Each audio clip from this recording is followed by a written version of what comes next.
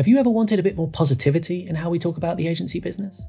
Or maybe some fresh ideas for how you and your agency can thrive? If so, you're in the right place. Welcome to The Immortal Life of Agencies. This is the podcast that celebrates the visionaries and changemakers who are actively future-proofing our industry. You'll hear from the leaders who've been there, done that, and are happy to talk about the t-shirt, even if it's a bit grubby.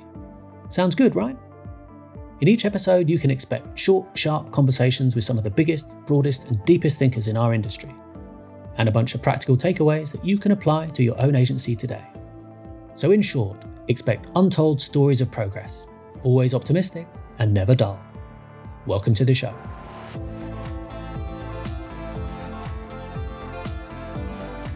Today's episode of The Immortal Life of Agencies features none other than Rory Sutherland. Now, Rory is the Vice Chair of Ogilvy here in the UK. He's been the President of the IPA, the trade body for agencies here in this country. He's also probably done more than anybody else with bringing behavioural economics into the agency world and into the conversations that we have with clients. So unsurprisingly for Rory, if you've ever seen him speak before, you'll know that this conversation was full of all sorts of fascinating kind of avenues and cul-de-sacs and exciting anecdotes and the kind of stuff that really only Rory says. But at its heart, and this is why it's such an important conversation, this was really about innovation. What are agencies doing well when it comes to innovation? What are they getting wrong? What are the roles that clients can play when it comes to agencies? Just taking a broader, deeper definition about what it means to be creative, what it means to grow our clients' businesses. So let's get started. So, Rory Sutherland, welcome to the show. Absolutely delighted to be on. We've had great conversations in the past. It seems only sensible to record one or two of them or even broadcast and share them. That's the perfect lead in to something you said to me previously, which I thought was fascinating and probably a wonderful place for us to start today, given the nature of the immortal life of agencies.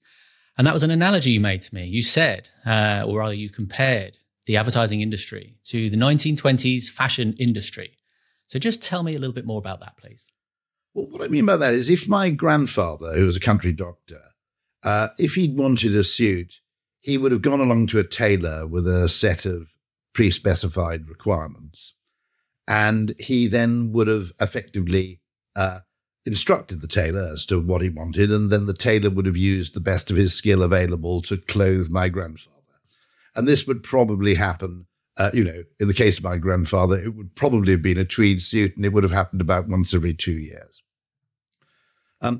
Then, of course, proper automation entered the manufacturing of clothing. And it was possible to manufacture huge numbers of suits very quickly. Now, the way the fashion industry responded to this was partly by automating the downstream process, but it was also by changing the way they sold clothes, by which I mean they produced very large numbers of suits, some of which in eccentric designs that no one would have specifically asked for, and then they put them in racks in a shop, and people went in and bought them. And as a consequence, they bought more clothes, and they probably bought a vastly greater array of different kinds of clothes, some of which, I suppose, by the time of the 1960s and 70s, were highly eccentric and unusual, by dint of just being exposed to more opportunities for buying clothes and wearing clothes, and because the process was instantaneous and vastly less laborious and time-consuming. And what strikes me about the advertising industry since we stopped being paid on commission in particular is when we were paid on commission, there was kind of an incentive to say, I know you didn't ask for a suit, but look what I've got here. Never mind the width, feel the quality. Because effectively, the more solutions you could find which actually ran, the more money you made. Now we're paid like lawyers, effectively by the hour. We only solve the problems we're asked to solve. And that strikes me as an unbelievable limitation on the exercise of creativity, simply because actually, if you look at, innovation, if you look at scientific inventions, if you look at breakthrough ideas in medicine, what you find is that actually the majority of the time they kind of happen backwards. No one was asking them, in advance of Viagra being discovered as an accidental byproduct of an attempt to cure angina, no one was actually, well, they possibly were, but nobody was actually searching for a cure for impotence. It arose obliquely. It arose effectively as an accident. We all know the stories in marketing law about Post-it notes, and we know the stories about Night Nurse and the fact that supposedly the Walls Viennetta was produced, or the idea came about because there was a faulty conveyor belt, which was somehow jerky, which caused ice cream to come out not in a slab, but in a kind of elaborate scroll work. Okay, now I don't know how true all of those are. One is undoubtedly and inarguably true. Certainly the Post-it note story is true. The fact that Night Nurse was a brilliant marketing reinvention of a very good daytime cold and flu remedy which they developed, which had the unfortunate side effect of sending you to sleep, until a very shrewd marketer said, well, it's no good as a daytime cold and flu remedy because you can't drive and operate heavy machinery. Not that I operate much heavy machinery, to be absolutely honest. But if we position it as a nighttime cold and flu remedy, the fact that it sends you to sleep isn't actually a bug, it's a feature. And very, very large amount, particularly significant breakthroughs as opposed to mere incremental improvements. A very significant amount of that kind of creative process in life kind of happens in reverse. And to take an extreme example, okay, if you take perhaps the most important painting of the last century, Picasso's Demoiselle d'Avignon, although you could debate that. But nonetheless, I think Picasso would have had a bloody long wait if he'd been sitting around waiting for someone to come up with the brief. Look, mate, could you just paint me sort of 5 or 6 prostitutes in an enormous painting where some of them have the faces of African masks, okay? That wasn't going to happen by waiting for the request. And so the exercise of proactive creativity is now effectively a cost in our business. And yet I think actually it should be the greater part of the value we create, as it is indeed in tailoring, where, off the peg, effectively, in some shape or form, is now literally 99% of the business, and made to order, tailor-made, or what you might call catwalk fashion is, expensive, true, as we are, but actually a very, very small part of what we do. And part of the problem is, of course, we've got this awful thing where like koala bears who own eucalyptus trees, we only brand communication budgets. But I would argue that any creative organization, whether it be a design company, an advertising agency, or anything else, has the capacity to go far beyond that in terms of its diet and what it eats. Rory, I love it. There are so many fascinating points to leap off into in there. First and foremost, I'm far too juvenile to let it pass that you said that the solution to impotence arose on its own. I think that's important to note. And secondly, there's a whole bunch of stuff around there, the kind of the commercial model that the industry has found itself adopting, perhaps not particularly successfully. There's also some really interesting stuff in there about the nature of innovation. And I think just unpacking those examples, Post-its and Viagra and Night Nurse, it just gives us an opportunity perhaps to see where our industry is at its best. And for me, that takes us back to your original point about tailoring, right? If we are, as an industry, sort of mass producing solutions to problems that the clients have defined themselves, then perhaps we're losing the opportunity to come up with, really creative, lateral, left field, original, innovative thinking that perhaps, to your point, comes up, adjacent to the client's brief. So it seems like we're maybe looking in the wrong places for the things to solve. I mean, Marmite is famously a byproduct of brewing, okay? And one of the reasons I founded a behavioral science practice is for 35 years in the industry, every time you had a pitch, you answered the pitch brief. And then there was that final slide, which was other suggestions. In other words, as a byproduct, this is, by the way, why AI might be very dangerous in advertising, which is that the value of advertising is not only in the advertising, it's in the process you're forced to go through and the time you're forced to spend devoted to the customer viewpoint in producing an ad. You have to think long and hard about, you have to do that wonderful thing which is called the customer Copernicus, to quote the title of a recent book, which is you reorient yourself to the customer point of view, not the organizational point of view. And one of the dangers about AI short-circuiting that process, and indeed programmatic advertising short-circuiting that process, is maybe the painful, time-consuming process that in the name of efficiency we've tried to bypass or short-circuit is actually the greater part of the value of doing what we do. In other words, what I'm actually saying there, which sounds outrageous, is that it might be worth, particularly B2B companies, producing an ad campaign which they haven't got the budget to run just for what it tells them about their business and its relationship with their customers. Why should they choose me? Who are we talking to? When are we talking to them? All those questions are necessarily asked in the process of creating an ad. Well, I think there's something really interesting in the way that we sell as an industry. We are, I think, sort of conditioned to imagine that we need to show up with all of the right answers. We tend to ask questions of clients in order to show that we're clever, as opposed to showing up with that more of a diagnostic mindset. Yes. Showing up and saying, well, I'm asking you this not because you can pat me on the head and tell me how smart I am, but because if we get to the good answer, then we're in a better place to really know where to look for, to define the problem, to better define the solution. But also, if my grandfather had requested a suit, to go back to that earlier analogy, and the guy had come to him and said, he might have been able to cross-sell a cummerbund or something. I don't know. Okay, right.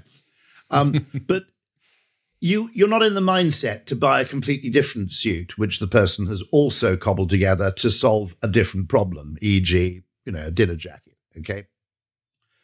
Now, what I'm saying here is that one of the reasons I founded the behavioral science practice was that I always noticed this annoying last slide, and I used to sit there and go, well, actually, 2 of those bullet points on this last throwaway slide, the insights we've had as a byproduct of doing the campaign, might actually be more valuable than the campaign itself, but nobody's really listening.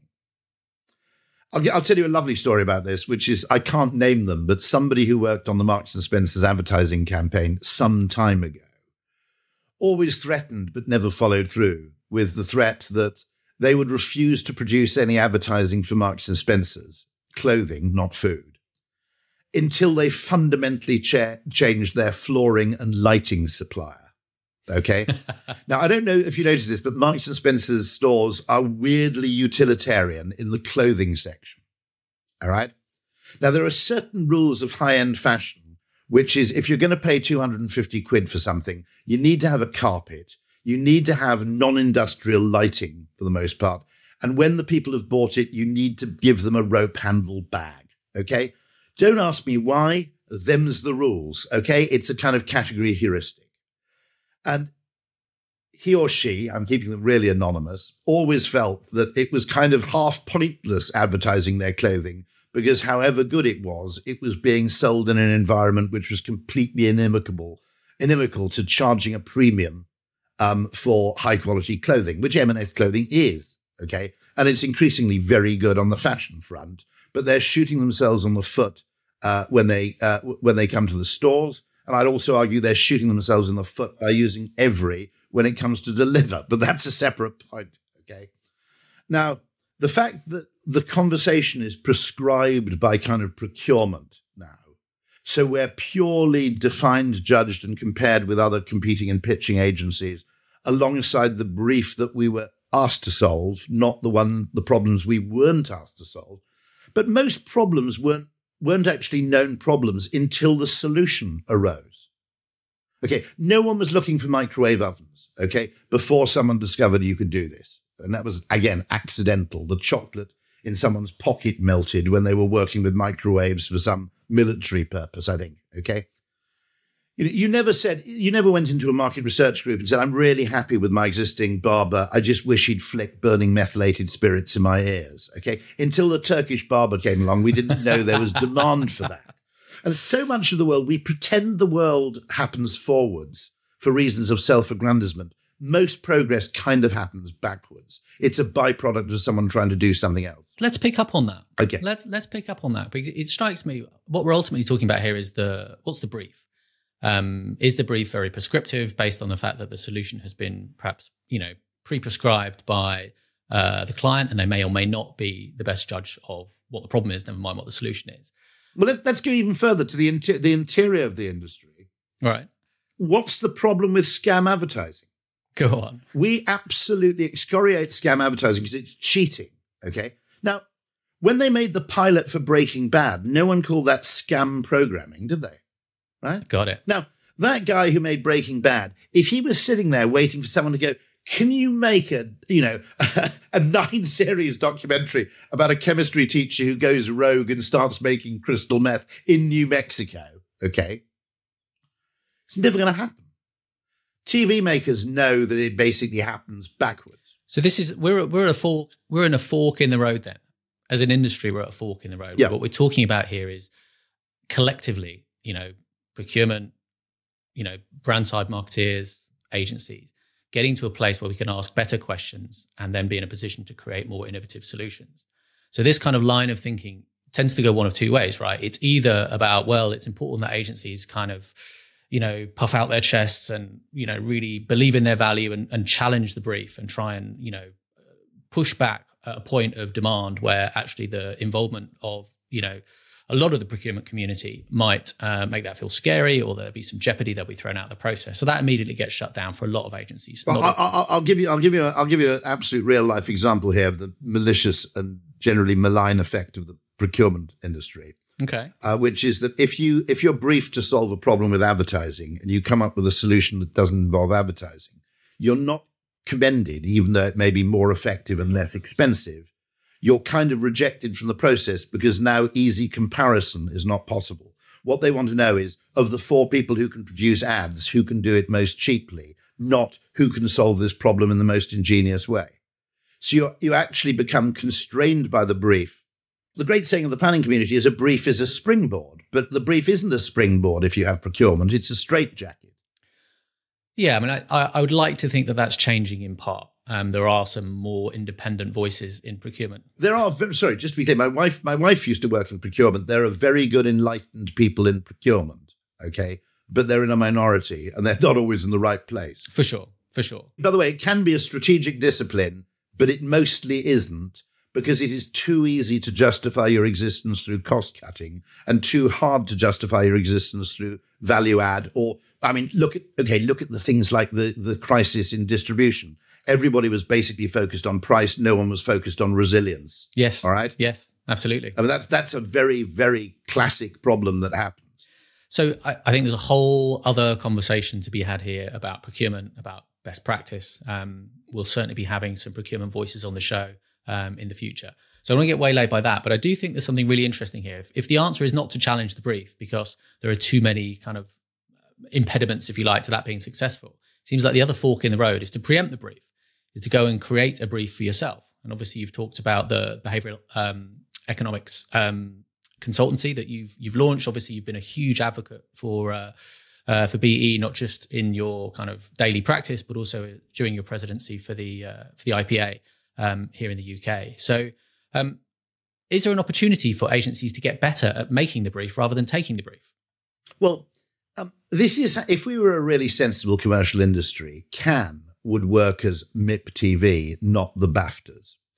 If you go down to Cannes at a different time of year, there's a thing called MIP TV, and people show programs they've made, which are presumably, in many cases, successful in one market, and they sell them to other people.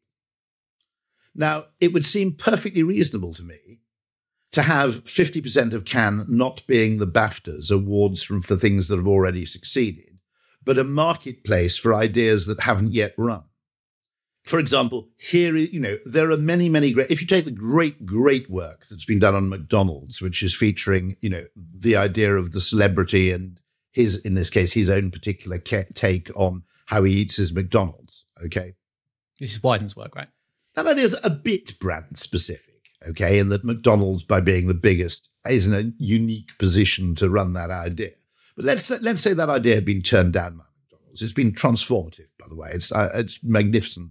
Whedon and Kennedy work at their absolute best. Okay. And if that idea had been turned down, it would have ended up basically in a skip. Right? Now, okay, the way the TV industry would work would be, well, I couldn't get a second season from Channel 4, but I'll go and see if anybody else is interested in this.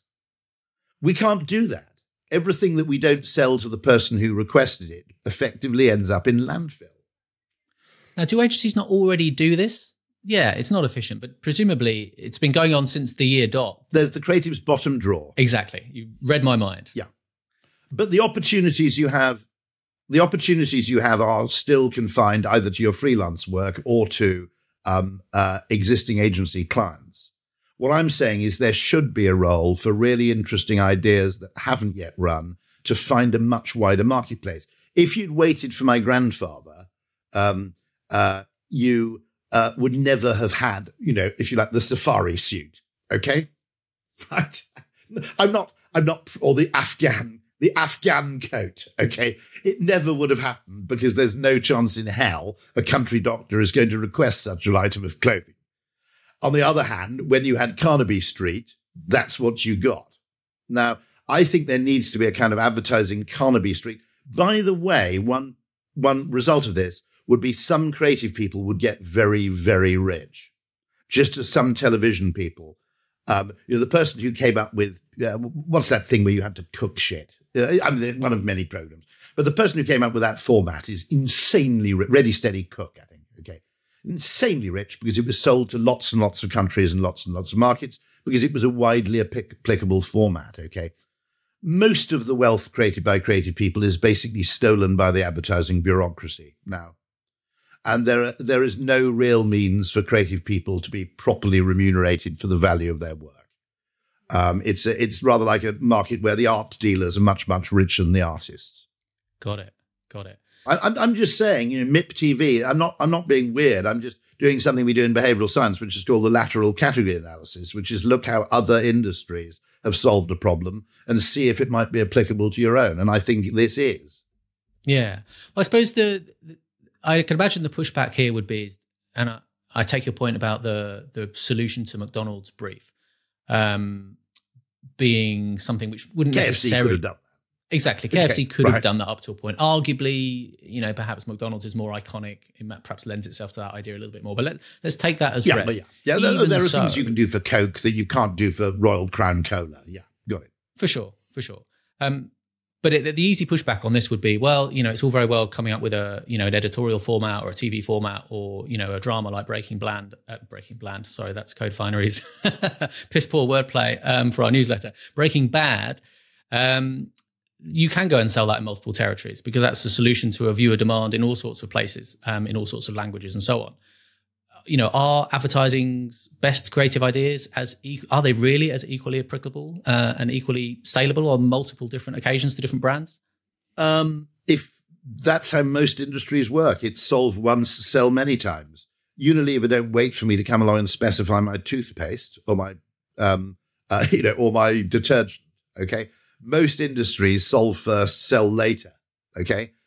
We're so kind of constrained by finance that we have no real, we live hand to mouth. We have no real discretionary R&D budgets within agencies. And my contention would be that if we did, we'd be short-term poorer. We'd probably miss 3 quarterly targets, but we'd be long-term richer. Now, I'll give you an example of this category problems. Okay. An awful lot of agencies all over the place are probably working on the how do you encourage people to buy concentrates. Concentrates are better for the environment, let's say detergent or floor cleaner, because there's less packaging, the transportation costs are lower, and so on. Now, actually, that's a problem you can't solve at the brand level because consumers tend to think that the thing that has the bigger facings and the bigger size package is better value for money. But you can solve it at the category level if, say, Unilever and P&G, and I had a Coke client agree to exactly this point, by the way, which is if you actually, within the limits of legality, coordinate with your competitors, you can all start selling concentrates. You just can't, there's first mover disadvantage there. You can't put the bell on the cat. And yet agencies do this thing where they, and the brilliant guy from Stephen Mayer from Mayer Bird Associates, who's a genius, by the way. Yeah. Client of ours. He was the first person to tell me this, where he said that we always do this. And the great thing about this work is it only works for your brand and nobody else. Okay. Now, anybody involved in sales would say that's the stupidest thing you can do, that the way you sell something is, and if you don't buy it, we're going to sell it to someone else, right? It's a terrible way to sell because it's like an estate agent going, well, there's nobody else interested in this house, right? Okay. And actually the house is totally inappropriate to anybody else but you. You'll never sell a house. My dad was in the property industry for 30 years. He said, the only reason people buy a house is because they're frightened someone else buys it. And that's why estate agents play this game of saying, well, basically either shit or get off the pot. They say, well, we're having a lot of interest at the moment. I'm doing a viewing on Wednesday, actually. So I just wondered if you wanted to up your offer. Okay. Now, we don't do that. We go, well, nobody else is interested in this place. I'm not showing it to anybody. In fact, it's not even available on the open market. So take your time. Okay. So I want to get into the practicalities of this. Let's imagine that let's take one agency. I'm fond of saying that it's this, the issues that agencies face is a question of physician heal thyself. So let's think less about industrial change and sort of systemic, adaptation. Let's think about one agency that's heard this podcast and they're thinking, shit, that's really interesting. Now I know I've got one example of exactly this, but I want to hear it straight from you. They have heard this, they've thought about, lateral category analysis, and they recognize that if they proactively come up with some great ideas that solve problems that could be applicable to multiple categories, multiple brands within those categories. It could be applicable to one, but it's spontaneously generated. Got it. I mean, artists have commissions. I'm not suggesting it only works in one direction, by the way. And artists have patrons as well. So what would you do? What would you do to take that to market? First of all, it is impossible for us to significantly innovate as an industry while we're still paid by the hour, because it's a perverse incentive. It measures inputs, it doesn't measure outputs. Therefore, you are eventually, over time, going to become incentivized into oblivion. And for the evolutionary mechanism to work, which it does in large areas of capitalism, consumer electronics, etc., for the evolutionary mechanism of capitalism to work, you have to have a reliable feedback mechanism which encourages you to create value. And for as long as you're not rewarded for the value you create or the efficiency with which you create value, you're actually incentivized towards something which is absolutely, in many cases, actually certainly oblique to that. It's a very bad proxy. And at worst, it's downright misleading. Okay. Of course. Then the people who run agencies, who are by and large people looking at spreadsheets, are now thinking, we need to do more of this stuff that's profitable. But the stuff that's profitable is merely time-consuming, laborious stuff. It's not the stuff that's actually valuable. And so we have a perverse incentive. One of the reasons we've lost productivity in the economy as a whole is because there's a fundamental problem with middle-class knowledge work, which is it's very difficult to measure output, and output is generally delivered unevenly. So we've generally judged people on inputs. That's why there's this hostility to working remotely. No one really knows whether it's more efficient or not, so they're falling back on a proxy of, I can see them and I can see that they're busy, as a kind of proxy for actually what they're doing is really valuable. Now, you don't get working class people dicking around, right? Okay, think about the working class job is generally and intelligently working class people are doing one of three things, okay? They're doing useful work, they're bunking off, or they're at leisure and having fun down the pub singing Chas and Dave songs, he said, laughably stereotyping people. That must be the most UK-centric reference we've had on the show so far. But you don't see bricklayers just randomly building bricks where they're not needed, okay? Yes. Or removing bricks that someone else has just built. In middle-class office work, that kind of bullshit happens all the time. Okay, this is why the working class are fundamentally underpaid, because they're paid at the marginal cost, and the middle class are fundamentally overpaid because they can generate apparent work that requires their remuneration, even if that work actually is either worthless or in many cases counterproductive. Say what you like about a plumber. They don't turn up on time, but nor do they just build pipes in random parts of your house. Okay, right? And I think there's a huge problem with the whole knowledge work economy, which is we're measuring inputs, not outputs, and we're remunerating people on. And that causes a whole load of perverse incentives like creating make work, presenteeism, people replying to emails at 2:00 in the morning to look busy. And actually, one of the reasons I think remote work appealed to the people doing the work is they could feel that it was more efficient.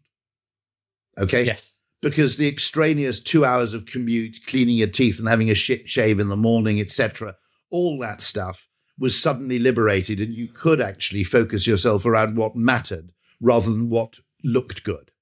Yes. Yes. So this goes much wider than just the advertising industry, if you want, but where you measure inputs and reward on a cost plus basis for inputs, you're never going to get a great business.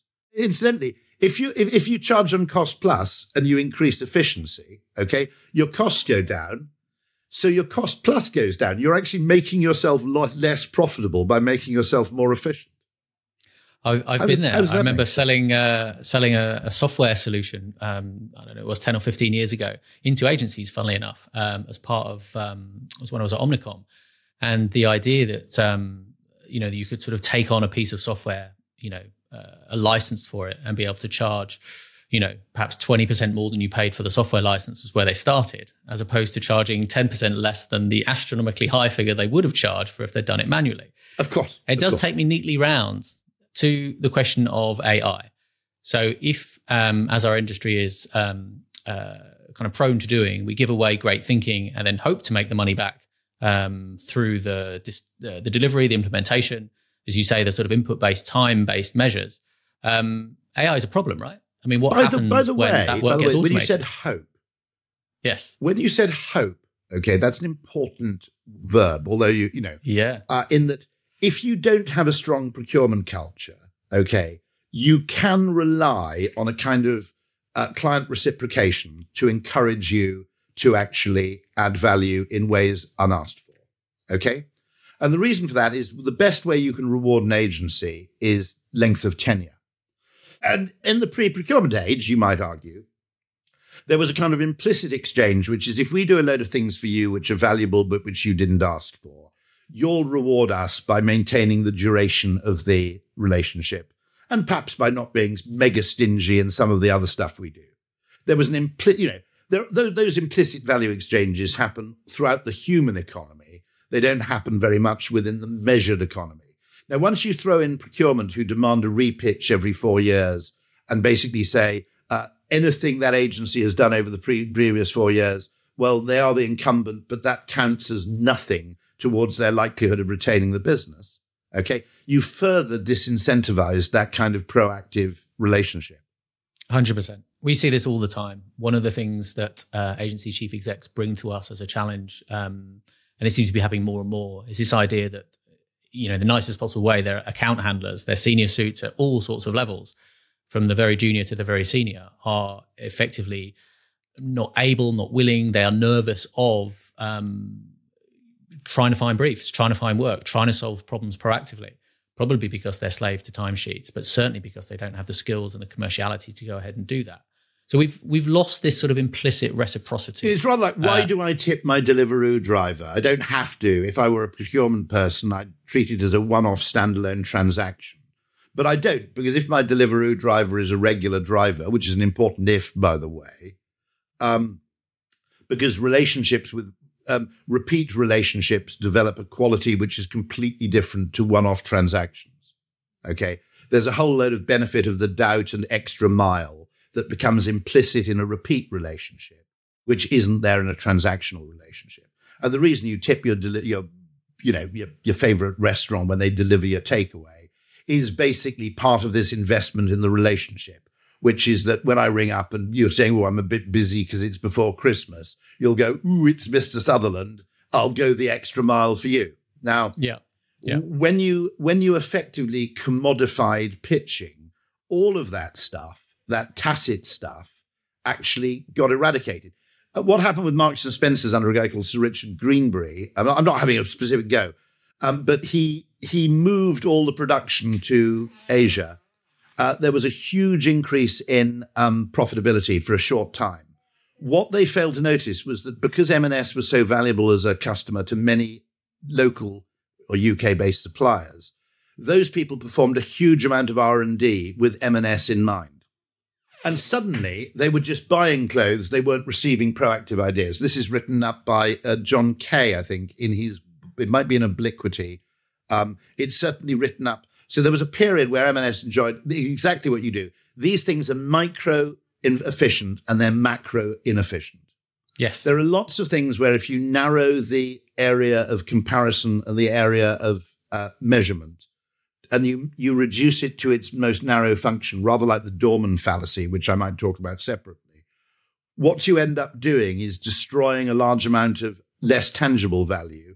And generally the problem is that it works in the short term and it's only catastrophic later when the cost-cutting consultants have already left and taken credit for their short-term success. Got it. It's a recurrent pattern. What I'm saying is, I'm not saying the advertising industry is uniquely bad. I think it is quite bad. And part of the reason is, by the way, if you want me to be blunt, okay, I'm being really blunt here. When you separated media from creative, which was a dumb decision to begin with, it was entirely done around kind of ideas of scale. No reason to separate out media planning, for example, okay? Generally speaking, this is being very unfair to people on both sides. But the entrepreneurial class went with the media agencies and the courtier class went with the creative agencies. When you say courtier, what do you mean? And we've suffered from that. When I was in a direct marketing agency, now I won't name them, okay? But, okay, a very, very close friend of mine who's very, very senior in the UK advertising industry, like me, had to go into hospital. Right. And I said to him, I'm preserving anonymity here to the maximum extent. I said, can I confess something? I said that actually, if you worked 35 years in advertising, going into hospital is actually for a day is actually quite enjoyable because it's people making a fuss over you rather than the other way around for a fucking change. Okay, right. Now, what I'm saying is that there's, the entrepreneurial spirit of I can make you a deal. Yes. Okay. That skill went with the media agencies. And so good to see you. We must play another round at Royal St Andrews. Okay. This is a totally unfair. Okay. Just to be clear, this is a totally unfair stereotyping of account people. Okay. And what it is, it's a specific extreme given as an example of what is merely a propensity. But yes. You get my point. I hear you. I hear you. I think what I'd love to finish on, Rory, is I'm going to put you in hopefully not too difficult a position, but I'm going to ask you what you would do given a scenario. So you are somebody that has really pioneered the application of psychology in advertising. You're someone that's had a long and lauded career in the industry. By the way, don't necessarily do this yourself. I'd love it if you do. We're very collegiate. We don't really compete because our job is to grow the market, not to grow market share. Okay. Yes. Very simple Trottian principle there. If if you're doing quite well in something, grow the category, don't grow your share of it. And to be honest, I mean, when I make my point about proactive solutions, I think if you've got effectively Dave Trott, Paul Feldwick, and Emma de la Fosse, say, okay, if you've got those three people in a room, they could probably solve global warming, and yet we're not being given that brief. Okay. Right. Okay.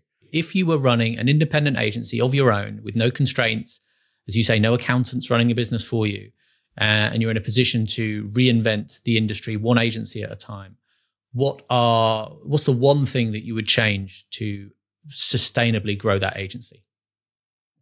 Without changing the way you're remunerated, and unfortunately, in the behavioral science practice, for the most part, we're paid by the hour still because it's difficult to escape from that. I would try and find some sort of payment by value added. Very difficult to do, and Jeremy Bullmore was right to caution about that. But some great, I would add. But I'm not going to give away my secrets because I'm trying to do this within the organization I currently work with. I would look for network effects, solve once, sell many times. Now, actually, behavioral science allows for network effects because it provides you with a system of categorizing your breakthroughs. Yes. So rather than going, we did this thing for Diageo and it worked really well. I spoke to someone at Diageo once who said that I worked there for 6 years. 90% of the value I created in the 6 years was a single decision, which was to put sloe gin in the same bottle as Gordon's. Gordon's sloe gin was in the same bottle of Gordon's, and you put it next to Gordon's on the shelf. Now, that way it got high traffic. It's purple, so it gets a hell of a lot of attention. It's also half as alcoholic as gin, so you make more money because you can charge the same price on something you have to pay less duty. And people go, shit, that looks nice. And by the way, sloe gin is a great drink. Because if you want a less alcoholic middle of the day drink, a sloe gin and tonic is bang on the money, okay?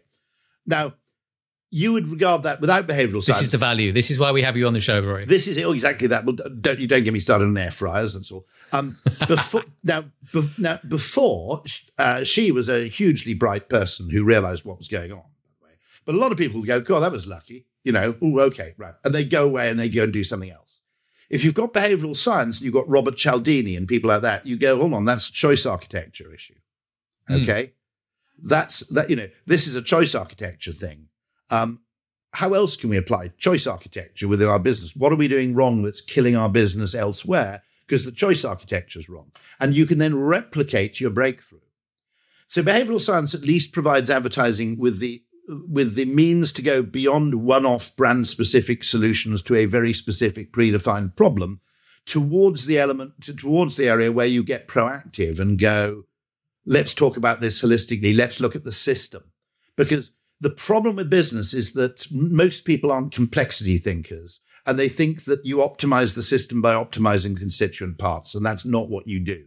That tends to end up micro-efficient and macro-inefficient, okay?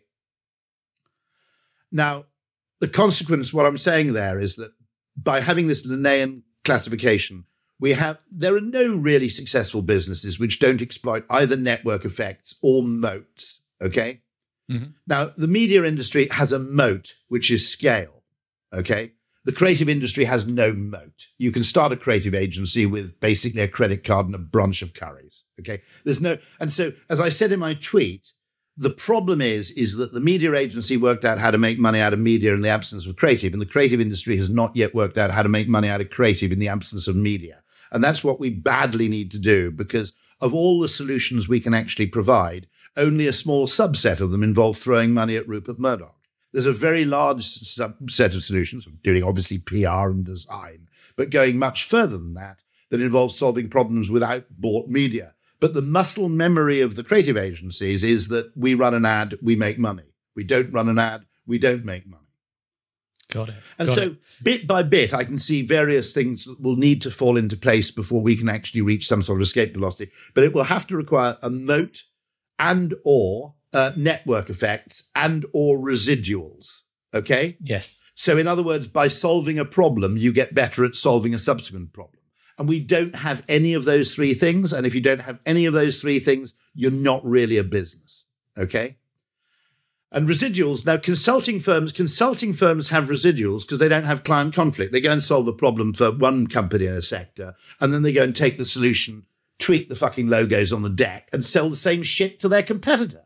Now, that's actually absolute bollocks, right?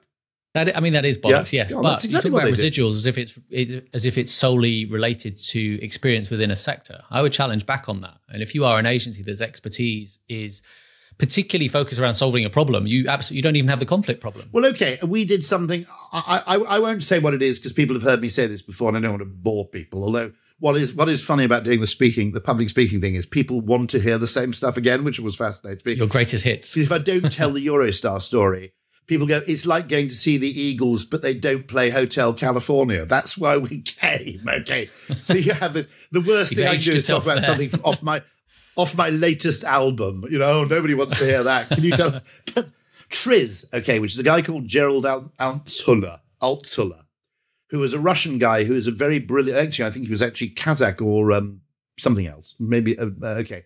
But he came up with this brilliant solution. He's part of the Soviet Union, this very interesting methodology for innovation, because he'd been asked, why is the West better at innovation than top-down control economies? Well, the reason given is exactly mine, which is most of the time capitalism, like Viagra, solves the problem backwards. You open a restaurant, you see it's freakishly expensive, it's freakishly successful, and you start to open more of them. And by the way, you've got to be careful with that. My daughter, very wisely, who obviously has occasionally listened to things I say, has made the point that Five Guys is probably over-expanding, because if it ceases to become a rare treat, maybe it loses some of its magic. Interesting debate, okay?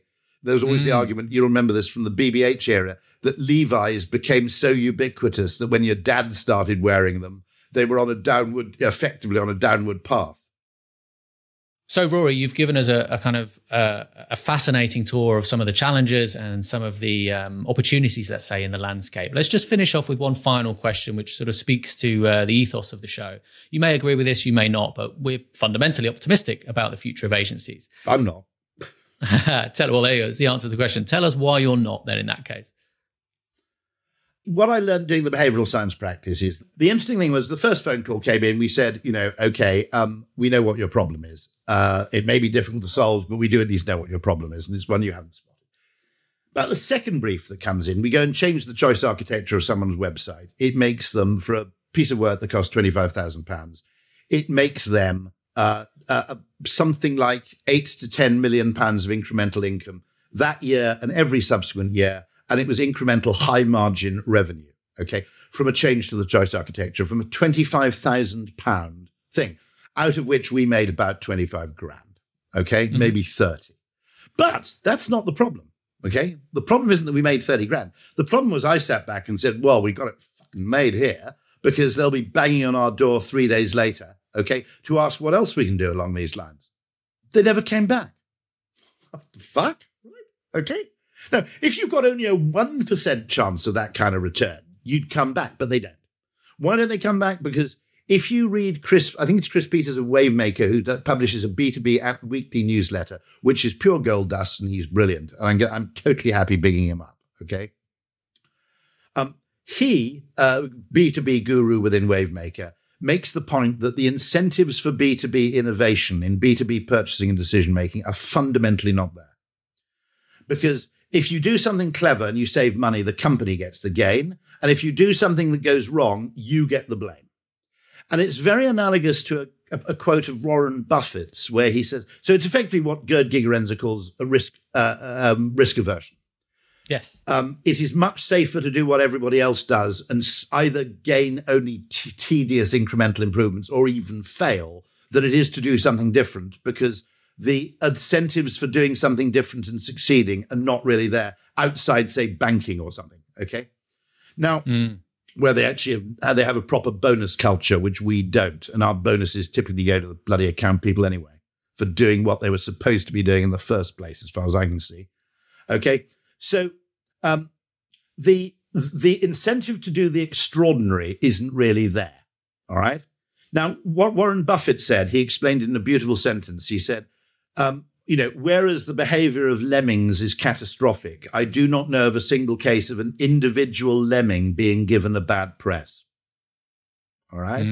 So if you do something which is dumb that everybody else is doing, your reputation and your job and your career path are generally pretty safe. If you do something that's different, the upside from the gains doesn't really accrue to you. In fact, someone else will probably steal the credit anyway. Okay. I didn't see anything in the annual report that said, increased revenue through, in the annual report of the company, we did the £10 million thing saying increased revenue due to better choice architecture and behavioral science. They probably attributed that to downstream cost cutting or something, right? I mean, generally annual reports don't really talk about the revenue line very much, by the way, which is kind of a problem for marketers. Okay. Jules Goddard at London Business School, a former advertising guy and utterly brilliant bloke in all respects. He makes the point that, if you look at a balance sheet, it's got one revenue line and about 6 cost lines. And generally the discussion proceeds in that ratio. So bad news for marketers from the get-go, because everybody's talking about the certainties of cost reduction, which generate, what you might call career protecting incremental cost savings. Okay. And no one's talking about the revenue line much at all. I mean, the fact that a company has to appoint a chief growth officer is kind of an admission of failure. I mean, isn't that everybody's job? Apparently not. Okay. Right. So no, it's a fundamental problem.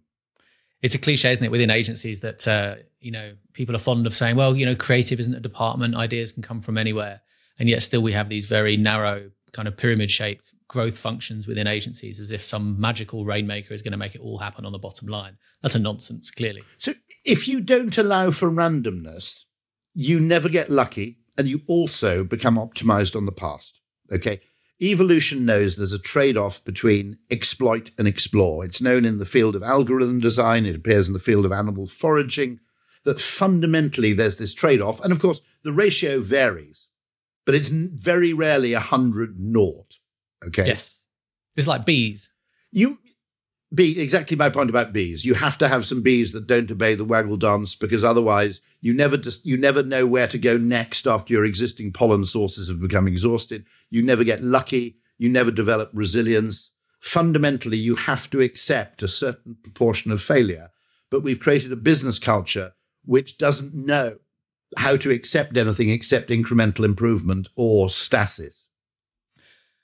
So, Rory, that's just a sort of tour de force, if you like, of probably 30 reasons why we have challenges in our industry. But I also hear personally a whole bunch of green shoots. There's a bunch of things in there that we can work on.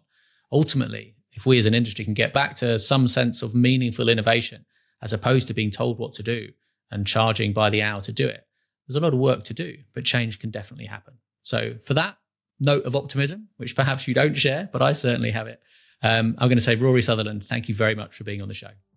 Absolute joy. Thanks ever so much. What a pleasure. Bye-bye. Bye-bye. Thanks for listening today. Hopefully you've got at least one really useful takeaway. If so, I'd love to hear from you.